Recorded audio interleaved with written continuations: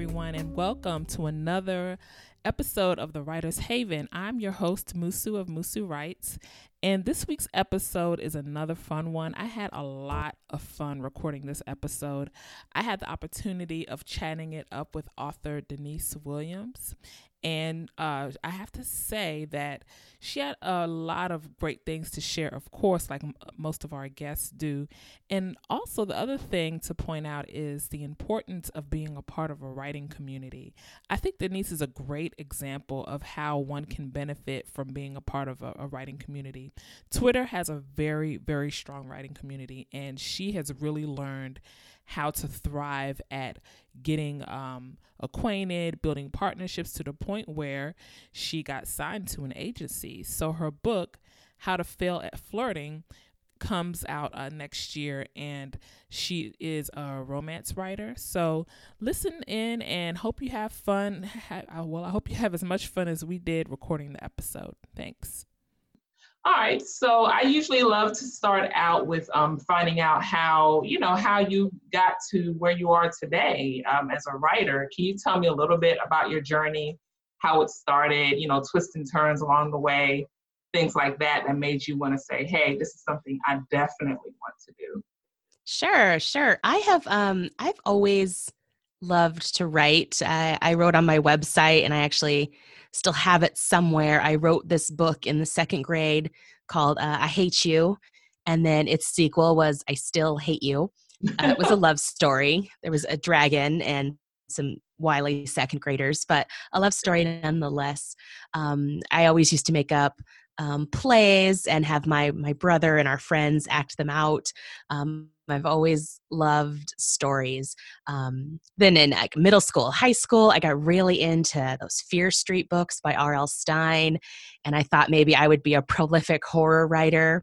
I wasn't. They weren't very good, but it was a lot of fun to start writing them. And so I always just kind of toyed around with fiction, writing short stories or poems or kind of whatever came to my mind, really through college. And then I went to graduate school, and that's when I really gave up fiction writing because I was doing so much more academic writing. Mm-hmm. My master's degree and my PhD are in education. And so I was writing about college students and their development, about racial identity, about social justice in education. My PhD is looking at student veterans and their experiences. And so I really set aside fiction writing for several years while I was kind of in that zone. Yeah. And I didn't come back to it until I had my son. And he was maybe 3 or 4 months old. And I found that I was either working or momming at pretty much all times. Mm-hmm. And I wanted an escape. And I'd started listening to and reading romance. And I said, you know what, let me get back to this. I think I could write this story. And so started in earnest writing what is now How to Fail at Flirting, which is completely different back then. And I kind of plucked away at it for several months. I got very into it. It was really my escape once my son went to sleep. And it was where I could just flex those different muscles and be creative. And I really felt rejuvenated from that. And I thought I had a really great product. I thought it was perfect. I joined Scribophile, which is an online writing community. Got a lot of great critique, heard back from some friends, and then basically learned it was not perfect. It definitely wasn't ready. So rewrote pretty much that whole thing over the course of 7 months, learned so much. I'd always loved to write, but I hadn't studied it. I didn't know about character arcs or thinking about story flow. I had no real good sense of pacing. And so I learned a lot of that really through the friends I made on Scribophile and then in starting to do more craft reading. So at that point I thought, okay, now I think it is pretty good. Maybe I can self-pub. And I started doing some research on that. And then someone introduced me to querying, because again, I was really green. I didn't know what that was. Yeah. And I did a bit on a whim, DV Pit and Pit Mad last fall. And actually DV Pit is where I ultimately connected with my agent. So a few months later, that was kind of a whirlwind of offers. I signed with my agent. We did the editing. Again, I thought it was just about perfect. And she said, it's great. Let's take off 20,000 words or so, because I'm kind of a classic overwriter. Yeah. And then went out on submission and ultimately signed with Berkeley. So I really haven't been at this game for very long, even though sometimes it feels like that. Mm-hmm. But it's been exciting in terms of what keeps me going. New ideas, I think. I probably have 8 or 10 ideas that are in various stages of crafting, whether I've written a couple of chapters or I have an outline or I kind of have a title. Yeah. And when I go back and thumb through those, it's always so exciting that, that I could start on those again. And so that idea that there's just always more to write, that these ideas are kind of percolating. Wow.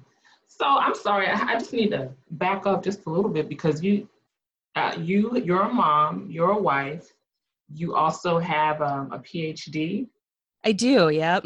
What did you study? It's in education, and my department changed names right in the middle of it, so I never exactly remember what the name of it was when I finished. But it's in higher education, and so Okay. in my day job, I work with college students, and it's largely outside of the classroom. So Huh. primarily, I work with students of color, making sure they have what they need to be successful, and so Wow. that's everything from academic support to connecting with others socially or culturally, to finding leadership opportunities. I actually started a project where students are writing, and so that is a neat way to kind of merge my two, Yeah. almost like two halves, Yeah. is helping students do that writing. And then periodically I'll teach, usually about diversity, inclusion. I do a lot of just social justice training, that sort of thing. Okay. Yeah. Because I think that's pretty cool that you do all these different things and you still have time to, to write and put stories together. So I think that's pretty fly. I like that. Yeah. Yeah. I don't sleep a lot, but Okay. that's okay. Yeah.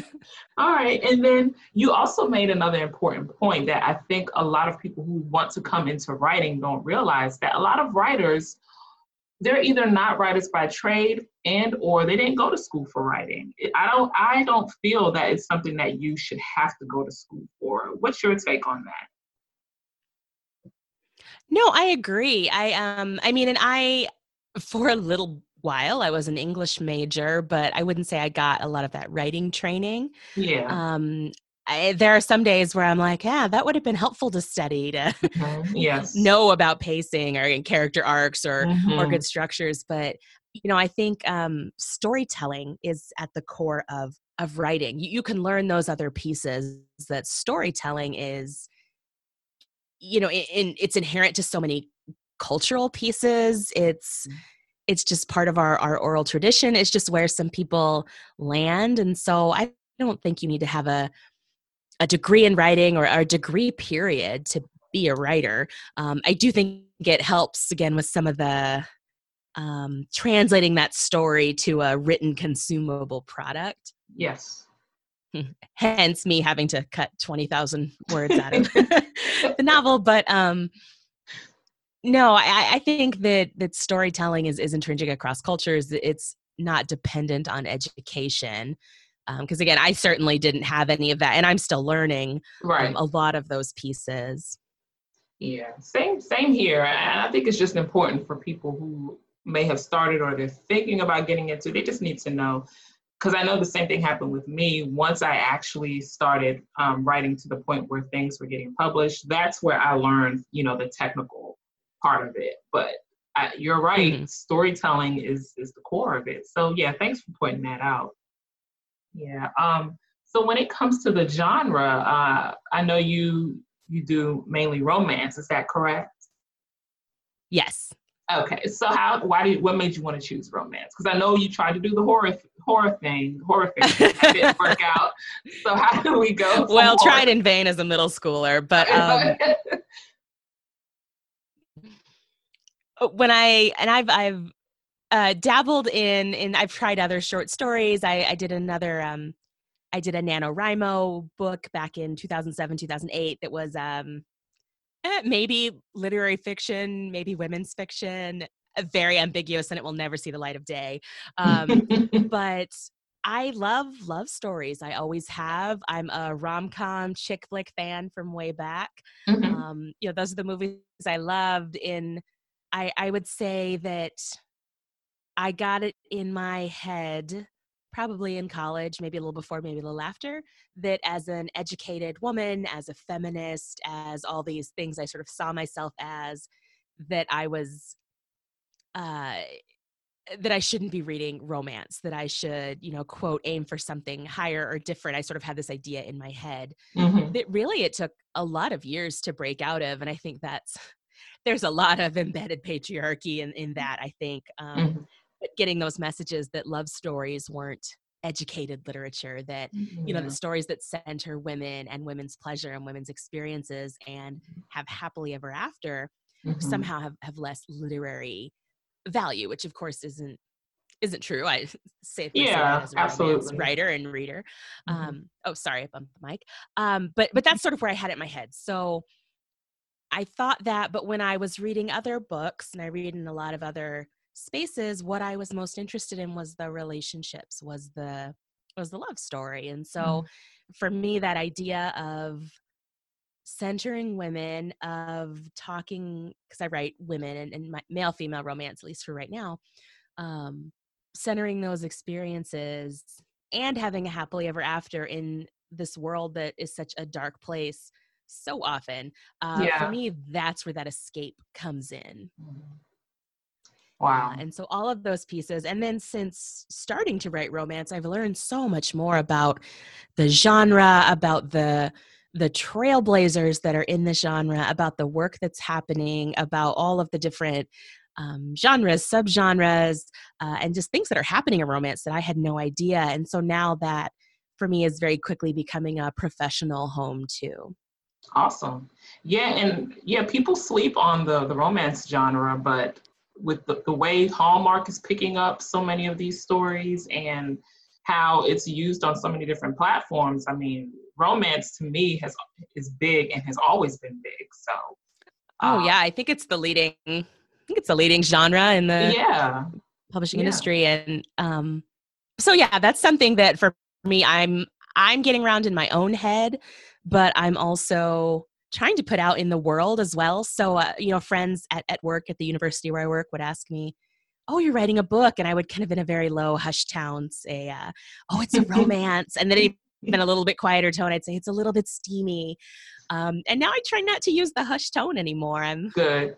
I'm proud of it. Like, yeah, my book Yeah, is coming out from Berkeley. It's an imprint of Penguin Random House, and it's a yeah, romance, and here's what it's about. yeah. I'm just the other day put forward a proposal to teach a class in the spring on romance and sort of the patriarchy and social justice and how the genre has kind of a role in that.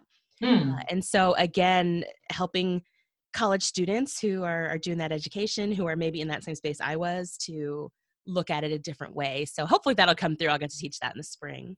Yeah, I hope that goes through too. That'll be really interesting. And this will be where you currently teach, or Yep, at the oh, okay. institution where I work. Awesome. Awesome. Yeah, let me know how that goes. That's really Oh, interesting. I'm sure I'll be posting all over Twitter. Okay. I might just teach it into the Twitterverse if I don't get Exactly. approved, because pretty excited about the syllabus. Okay, cool. So with your way of telling stories, do you have a certain inspiration, as to where that comes from, or did you just decide, hey, this is the way I want to do it? Gosh, I don't know if I exactly know. I think a lot of how I think through stories has a lot to do with the way I heard them growing up. Mm-hmm. My mom and my dad would read to us and tell us stories all the time. My grandparents, who have both passed now, my grandma wanted to be a writer, and she was plugging away at a novel and a children's book. And I just think back to how they would tell stories and even just talking about events and the things that they did that just kind of were enrapturing to me. And I guess that's what I try to emulate Mm-hmm. when I write, just that feeling of having that intimate relationship with somebody and then listening to the story that they're telling and how it relates to you. Mm. When I think about maybe not the way that I tell stories, but the stories I want to tell, Mm-hmm. I love reading romance. I struggle when the heroines are just sort of cute, and any book really, and their flaws Right. that they love too much and that they're clumsy. Um, and so for me, I like books where there's a little more grit to them. So for lack of Yeah. a better word, where there's some real social issues, where there are truly flawed people. Those are the books I like to read. And so that's what I've tried to write. The Heroine and How to Fail at Flirting is definitely got a lot going on, definitely some real flaws. And challenges, and same for some other books I'm working on. So Mm-hmm. I think about that too, and how I think so often we sell people short when we leave them flawless. Yeah, exactly. I totally agree. And that's one thing my editor always preaches. You got to keep the characters as human as possible. So they're not going to be flawless. They're not going to be perfect. They'll tick you off or, what have you. But that just adds to the quality of the story. So All of that. I mean, my heroes are pretty close to perfect, but yeah, that's pretty cool. And then you said something interesting earlier about your stories being kind of steamy.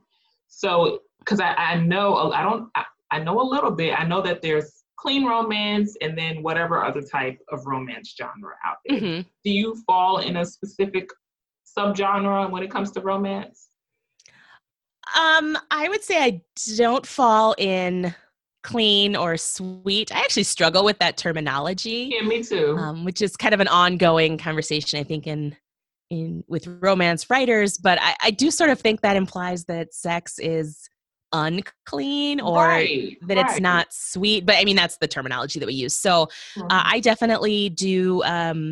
There's sex in the books, and it's on the page. I think it would fall into contemporary romance. I think that's where a lot of them are. Okay. There's no real consistent like heat level rating, Yeah. but I usually just use steamy as my Hmm. euphemism when I'm describing it to people. But I put the sex on the page because, at least in How to Fail at Flirting, the physical connection between the characters Hmm. is a really pivotal piece in terms of how the story moves forward, how the heroine is kind of finding herself again. Yeah. And it's fun to write. It's fun to read. I mean, Hmm. sex is cool. It is, And right? so, yeah, so that's where mine would fall. I think there's definitely more books that would fall more into erotic romance. I don't know if mine would be there, that the sex is a bigger driver in the Hmm. story. But for me, it moves the story forward. It's part of the relationship of the two people. Yeah, and I struggled with that too.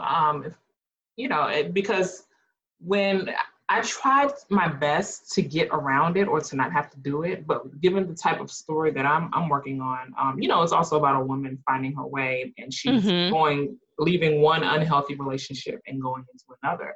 So with the way that the story is set up, my editor was like, okay, you cannot escape this. You're gonna have to write some type of love scene or something between, these certain characters. And I felt uncomfortable. I felt so uncomfortable doing it, but I was able to actually do it, and I realized, hey, for one, this was so necessary, and two, there are ways that you can do it to keep it classy but vivid, if that makes sense. Yeah, and so much of the power of a love scene is the Yeah. senses. There is Lauren Blakely is a romance author who puts out tons of books, and it's actually one of the first authors that I got into when I started just kind of picking titles randomly off Audible for my commute. And what I love about the love scenes in her books, as I've seen in so many others, is the pattern I've sort of traced for myself is one physical action to two non-physical actions. So Yeah. I did this, I touched this, but then it's a smell or a taste or a motion or Yep. reaction. But so much of the power of a love scene is somebody, feeling it, which really is less descriptive, I think, than most people Yeah. think it's going to be. But also, there are so many great authors who don't have sex in the books or do a fade to black, or things are behind closed doors or just alluded to that do it very well. True. That just wasn't my style. Yeah. So, all right. So with this whole writing game, I think you answered this question already, but do you think the writing game is for everyone? Why or why not? Sure. I do think it's for everyone. And I actually think that in the same way that I do think college is for everyone, in that it should be accessible to anybody who wants to do it, and is able to or wants to kind of put in that work. Yeah. And that's part of my day job is thinking about accessibility, where writing isn't required for everybody. It isn't solace for everybody, but it should be accessible to everybody, because we need stories from all vantage points. We need stories from across lines of race and ethnicity, culture, gender, sexual orientation, socioeconomic status, ability, and so on and on and on. There's just so much richness in the world that if writing isn't for everybody, then the stories stay in small communities, and not that there's anything wrong with that. But if somebody wants that story to spread, they should be able to. And that's the writing game. I think the publishing game is a different animal, as you know, where again, should be accessible to everybody. But, there's so much to that it's a process. I mean, it's especially with traditional publishing, and I know in different ways with self-publishing, it's slow. You're reliant on other people. Everything kind of moves at its own pace. Rejection, vulnerability, critique is all so embedded in it that for some people that I'm sure probably is not healthy or something they're able to kind of care for themselves within. Right. I totally agree. It should be accessible. And I always say that everyone has a story to tell one way or another. And, writing to me is the awesome avenue to do it. So yeah, I totally get it. And then with your current work, How to Fail at Flirting, I'm so excited to read it. But for now, if you could tell us, more about your current work. Sure. How to Fail at Flirting is a single perspective from a professor, Dr. Naya Turner, who teaches education. And so she's a multiracial woman. She's in her early 30s. It's based in Chicago. And she is coming out of and really on the other side of a violent relationship, and has found herself sort of buried in work. And so finding solace in work, which is easy to do when you're trying to get tenure and you're a professor. And so that's really where the book opens. That's where she finds herself. And through a series of conversations, her best friends, challenge her to step out, to figure out how she can kind of reclaim her life and get things back. And so ends up making a to-do list, which includes a variety of things. Go flirt with a bartender. It ends with sex with a stranger. And so they make this a sort of a joke, but she's very type A, and she realizes, if I have a list, I might actually do it, and I want to do it. And so kind of goes out on the town and fails at flirting in a lot of different ways, but does end up meeting that stranger. And so that kind of begins that central love story right off the bat. And so really throughout, she's flirting and romantically flirting, but she's also flirting with this idea of moving on, of just forgetting the past. She's flirting with this idea of sort of professional success, and then kind of flirting with the idea of professional ruin.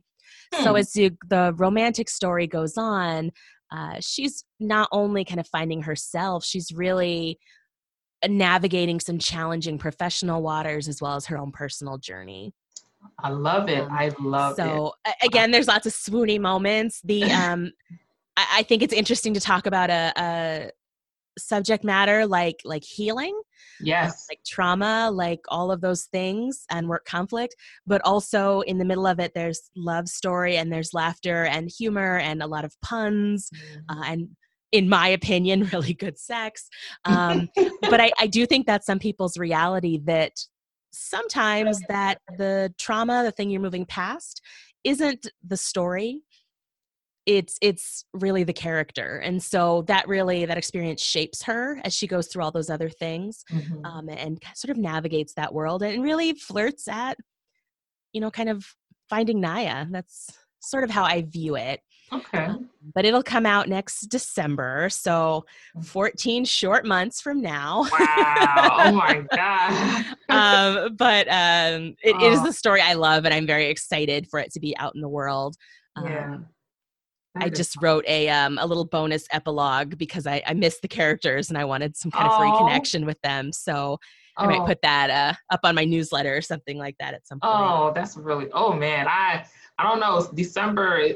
I was hoping you were saying this coming December. Like I'm Me ready to too. go. Wow. And I have to admit, you just really hit a lot of different points with me because my book, it's kind of similar. Mm-hmm. She's struggling. She was in an awful relationship, got out of that, and she's like feeling her way in the dark as far as reconnecting, with someone else, reconnecting with the world and reconnecting with herself because she lost her identity at some point. So, Yeah. there's that going on. There's family drama, and of course, there's sex as well. So, but there are other different things tied to it because she comes from her family comes from a different part of the world, and she's dealing with different cultures. It's just all Uh-huh. going on. So, but yours sounds so interesting, and I it's kind of like one of those books that sounds like it's going to be a curled up on the couch type books. I And, hope so. yeah. I curl up on the couch with it. So. Yeah, I could imagine. And now you have me thinking like, wow, because I just finished my first draft with my editor. So Uh-huh. I haven't touched the book. I haven't touched it in a few days. I'm like, okay, am I going to get to the point where I'm going to miss the characters and all that stuff? I may just have to do an epilogue as well. It was a good help. I'm book 2 isn't due for a little while, but it's done. At least the first draft is done. So Mhm. I'm in the middle of doing a couple structural revisions on that, and I'm so sick of those characters right now. So That's funny. and that is a book that I also love, but yeah, I think you just get in that zone where it's, Yeah. let me write an epilogue. Then I don't have to write any Oh, tension. I don't have to write any conflict. It's all right. happy ending. Exactly. So you're like I said in the beginning, you're so busy. And we can get very busy as writers, but Mm-hmm. we need an escape every now and then. So what do you do? I'll tell you off the bat, trash TV is the way to go. So what do you do to take a break from writing? I don't think I have any real insightful, great answer for this. I have a 3-year-old, and my full-time job is pretty demanding. So writing still feels like an escape mostly. Got you. Yeah. I'm sure there'll be a point where that is not true, but Yeah. candidly, my novel never requires a diaper change or screams about the cartoon being wrong or the other kind of more heavy things that I deal with in my job. So writing is still very much an escape. I do enjoy watching TV with my husband. He has actually loved it since I've started writing more because we'll just sit downstairs together and he gets to put on TV whatever he wants. Mm-hmm. Because if I'm not into it, I'll be more likely to focus on whatever I'm doing on writing. Okay. So spending time there. I also am I'm a photographer, and so when I can get out and just take pictures, that's a lot of fun. Oh, wow. But just playing with my 3-year-old, hanging out with friends, Yeah. uh, messing around on Twitter. I don't know how many hours a week I do that, but it's a lot. Which is funny. I think I joined Twitter like I was always on it for work, but I never really joined writer Twitter until maybe a year and a half ago. Wow, because you've been killing it on Twitter. I'm like, I feel bad because I don't be having to, I'm like, wow, I don't know, maybe I should have more energy towards it, but yeah, you've been killing it on Twitter. I thank you. I just have fun on Twitter, like at writer Twitter especially. It's just, I don't know, it hits all the buttons for me. I have the Facebook and Instagram too. I don't know why I called it the Instagram. I have Instagram and Facebook too. And those I have to be more intentional and thinking, okay, what am I going to put on Instagram this week? Like, exactly. what do I have to say that's interesting? And for me, I think, but I just feel like I found a lot of connection there. I mentioned I did DV Pit, which I so recommend to any authors from marginalized spaces if they're interested in traditional publishing anyway. And for anybody kind of listening who isn't familiar with that, it is a Twitter pitch competition for people of color, people with different abilities in LGBTQI plus spectrum. And you have, I don't remember now exactly. I think it's 6 pitches throughout the day. And then agents, you tag them with the genre, and then agents are going through, publishers are going through. And if you get a like, then you send them your materials. Nice. But beyond, it's hashtag DVPIT, DVPIT. Got you. And Beth Phelan, who is, I think it's pronounced Phelan, who's an agent, person of color, started it. And it's fantastic. I mean, getting connected with an agent was obviously awesome. Yeah. But I met so many people through prepping for that. I don't know why I have a computer in front of me. I'll pull up her name in a minute. Alicia, who's The Sound of Stars, will be coming out soon.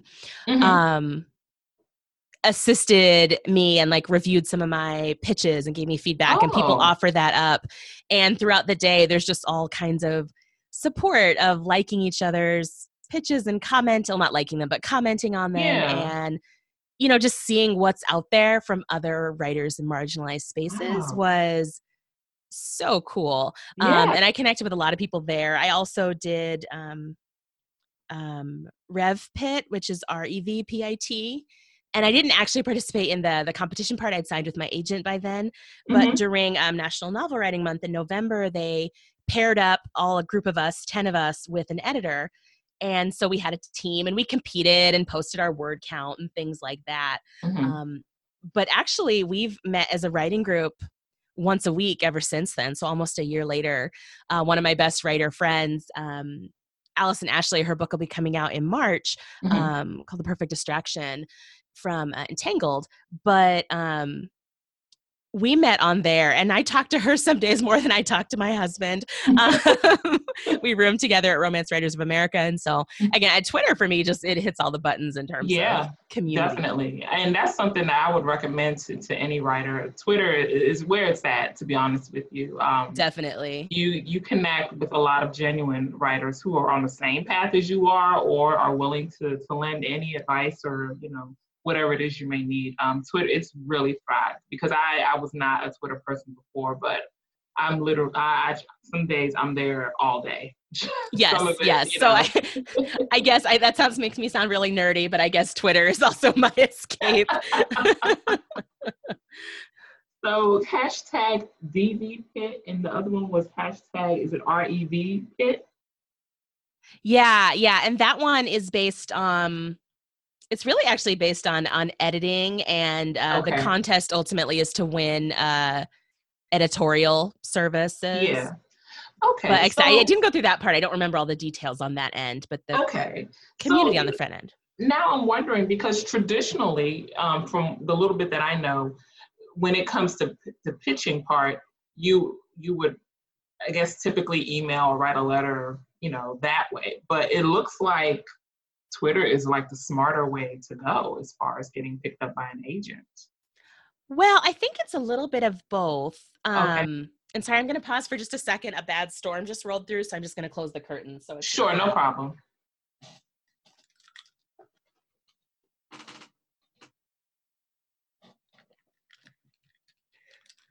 Okay, sorry about that. No, you're good. No, I think, I think querying, sending the emails, submitting the web forms, having a query letter, that's still, I think, the most common way that people connect with agents. Okay. The Twitter pitch competitions are really, I think they're hit and miss for people, but it is a way to put your hook out there in a very public way. And so mine was never this way, but you see pitches out there that have, hundreds of likes and all of these different agents and publishers interested. And so, of course, that breeds some buzz and gets people knowing about it. But I've done others where, there just wasn't a lot of traffic. a lot of it was just people participating. A lot of maybe agents and publishers weren't there. So I think the Twitter pitch it's just another piece of the puzzle. Okay. I always encourage people to do them. It's certainly not anything that's going to hurt. And I think DV Pit, because of the number of people that are pitching own voices stories that are, again, from marginalized spaces where I think there is interest from agents and from publishing houses to get those stories and to hear those stories. Mm-hmm. That one is it's fairly popular, but it was also for me just an exercise in how to talk about my book. Yeah. How do I make my book sound interesting in 270 characters because I have to add some hashtags at the end? What are the core things that are interesting about my book? And so just even as a thought exercise for writers, how would you pitch your book in 280 characters was also really helpful. And thinking about how I maybe use those skills later when, you have that opportunity to do an elevator pitch, or you are talking to an agent or an editor or just a colleague. Mm-hmm. Yeah, those things like that will definitely help sharpen you and get you ready. So yeah, thanks for sharing that. That you just gave me one more reason to stay on Twitter. So well, and I think the next one is coming up. I think it's end of October, I want to say. Okay, awesome. Yeah, because like I said, I just finished mine not too long ago. So now that's where my thinking is shifting, because kind of like the next step with pitching. So okay, I'll be looking for the pitch. Yeah, thank you. I may hit you up, with a question here on Twitter in case, other writers are curious. Oh yeah, and I want to say it's I can look it up while we're talking. I think it is October 17th. Okay, perfect. But they do help days that they put out there. So I think it has its own hashtag. Maybe it's DV Pit Help or something along those lines. But everybody can you put their pitches out there, and then other people will comment and see that. And I know it was Alicia Dow who helped me. But others were doing the same thing. They just said, hey, my DMs are open for the next 2 hours. If you want feedback on your pitches, just send them to me. And a lot of people were doing that. I think that's common in the writing community, but especially where I've seen it is with writers of color, particularly women of color. And non-binary people of color. Just being really open and supportive. And there's very much this family, which is very empowering. There is the Black Romance Authors Network, BRAN. And so seeing them in some different spaces, I was up for an award at our national conference this summer. Nice. I didn't win it, but that was cool. But I was the only Black woman and one of just a couple of women of color who were in the pool of the 60 of us or so. Wow, that's huge. And so I remember when they called my name, the Black Romance Author Network group had told me they were sitting together and they were going to cheer for me. And so everybody kind of clapped, and then I sort of heard this secondary cheer, and it was kind of like having all your aunts at graduation. It's kind of what I likened it to. And that is very much like that supportive community I see. Nice.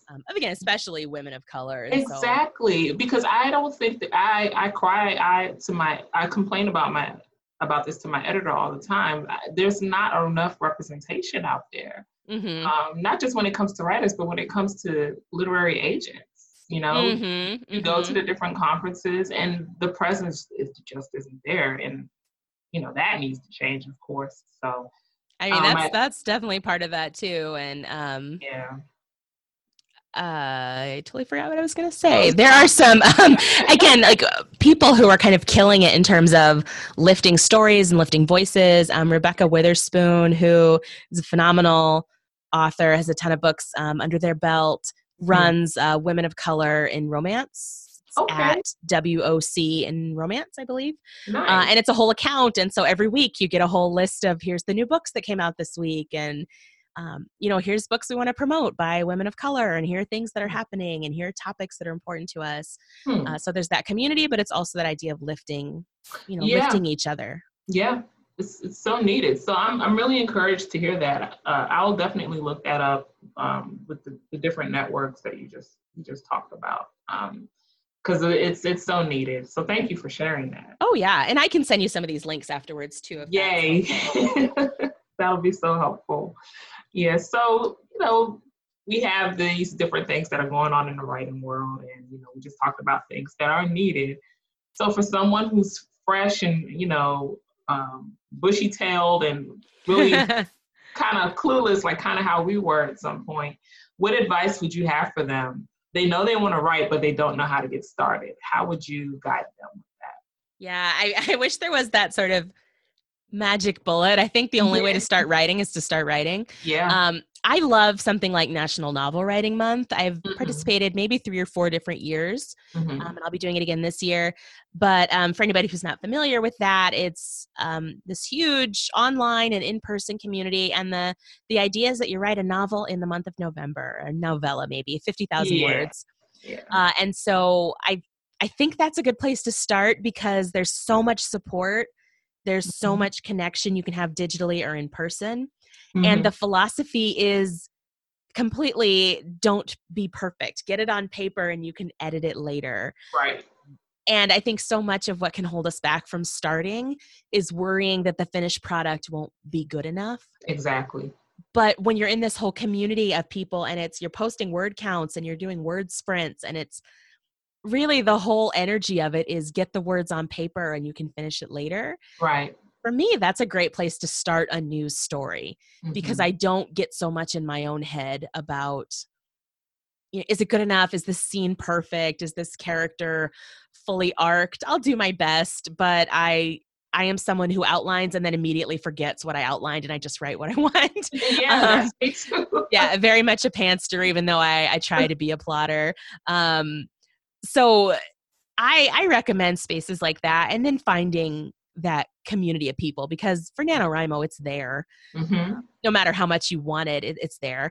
And then, of course, if someone is more intentional, if they want that roadmap, there are so many great craft books out there. Right now, I'm getting through Story Genius by Lisa Cron. Romancing the Beat by Gwen Hayes is one I love. Which is a very quick read, but if someone is interested in writing romance, it talks a lot about the sort of the hallmarks of the genre in terms of how that story flows. Save the Cat writes a novel. K.M. Weiland has a ton of printed and digital things. And so if someone wants to be a planner, I mean, they maybe don't want to start writing, but they could start reading. Yeah. And I think reading about craft makes you want to write it. At least for me, I get about a third of the way through the book. And I'm like, okay, now I want to put this into play. Maybe I should finish the book. But that's part of it. And then that writing community, I love like writer prompts. Yeah. So it was Wednesday. So One Line Wednesday. There's Friday Kiss. There's a ton of them. But that is a fun way for me to just have a little creativity, have a little moment of a story. Yeah. And you have enough of those that you just start saving them to a Word file and you've started a book. Pretty much. And I'll also say that that's kind of what jump-started me, because I've been writing, for, most of my life anyway. But once it came to getting into the freelancing author part of it, I had participated in a lot of different writing groups too, at the time, where you had the daily prompts, you had the thought-provoking, discussion. So, and that led me to blogging. And then from blogging, I went to, writing and putting different pieces out there. So yeah, I totally agree. You just write, you just get in there and you start writing. And then that's kind of had a much better, it sounds like more intentional process than I did. But yeah, I mean, you put it down on paper and this is advice I gave to someone. Actually, it was in the academic setting. It was about writing their dissertation to get their PhD. And I likened it to, get it on paper. You can polish it later. You can fix it later. If you're mopping the floor and cleaning as you go, you're always going to be cleaning up footprints. That's so true. So it's same thing, do your big structural edits before you start line editing. Yeah. Make sure this plot makes sense before you worry if this word makes sense. All of those pieces. Exactly. Man, and to be honest with you, I never even got around to doing an outline. Can I just confess that? No confession necessary. There is a reason I rewrote How to Fail at Flirting probably about 4 times. But my second book, I did do an outline. And then again, I kind of ignored it once I started writing. Yeah, exactly. That's how I was. I tried, but then I just kept ignoring it. So everyone has their own, Oh, 100%. Yeah. So, all right, Denise, how can people best connect with you if they want to contact you? Well, clearly I'm on Twitter. So I'm Nick Will Writes, and I see Will Writes both on Twitter and Instagram. DeniseWilliamsWrites.com is my webpage, and I'm at author Denise Williams on Facebook. I don't do that one as much. Mm-hmm. But yeah, I'm always on Twitter. It's my time killing place to be. And so I love talking with other writers and with readers and talking about books, and also my gift game I think is pretty good, if I can brag about that, if that's a thing that someone brags about. You're the queen of gifts. Let me tell you, they be so spot on. Like I put one out there today. The Bob's Burgers gift. I'm like, yes, oh my God. Like, I love it. What did she type to bring that one up? And then I'm like, what did I type to bring that up? I should have written it down because I'll never be able to find it again. But yeah, that's kind of where I am. The book will be up for, I think it won't be up on the web or for pre-order and on Goodreads and things like that till about 9 months out. So a few months yet. Oh, goodness. I'm so curious about this book. I really am now. Wow. I'm excited to hear it. Like I said, I love the book. I love the story. Mm-hmm. Which I kind of fall in love with my characters every time I start a book, and I tease my husband that I'm cheating on him with so many book boyfriends, and he's like, well, it was bound to happen. So I'm excited for it to be out in the world and to get through editing and make it better before that happens. So that's awesome. Okay, that sounds awesome. I'm very happy for you. Congratulations on the nomination. What was the name of the award? Was it the it was the Golden Heart Award through Romance Writers of America. Okay, so congratulations, and then congratulations for getting picked up by an agent. That's always a big deal. Thanks. That was exciting, and it sounds like I'll see you on DV Pit. So yes, ma'am. Have that same experience. Yeah. Thank you. Yeah, I'm looking forward to it. It's really encouraging. So I thank you, because you really shared a lot of important things today, a lot of encouraging things. So, and I always say this, I know people are probably tired of hearing me saying this, but I would love to have you back on, especially when that book is about to drop next year. Oh, okay. I'm here for that. For that. When I told my husband we were going to be doing this, I said, can I use your gaming headphone with the microphone? I was like, yeah, sure. So I came in yesterday and he's setting up this kind of professional, I'm like, where did that come from? He's like, I've had it in the attic for years. So now it's set up. So now I have to do some more podcasts to make it worthwhile. That was nice of him to set that up. But yeah, good thing because you will be doing a lot more interviews. So. Here's hoping for all of us. Yeah, exactly. All right, Denise, thank you again for coming on. And I can't express how excited I am. And, I just look forward to it. And hopefully we'll stay connected. Oh, yeah, definitely. And thanks so much for the invite. And I will, I'll send you some of these links if it's helpful to post or share. Yes, I will share that information on the podcast.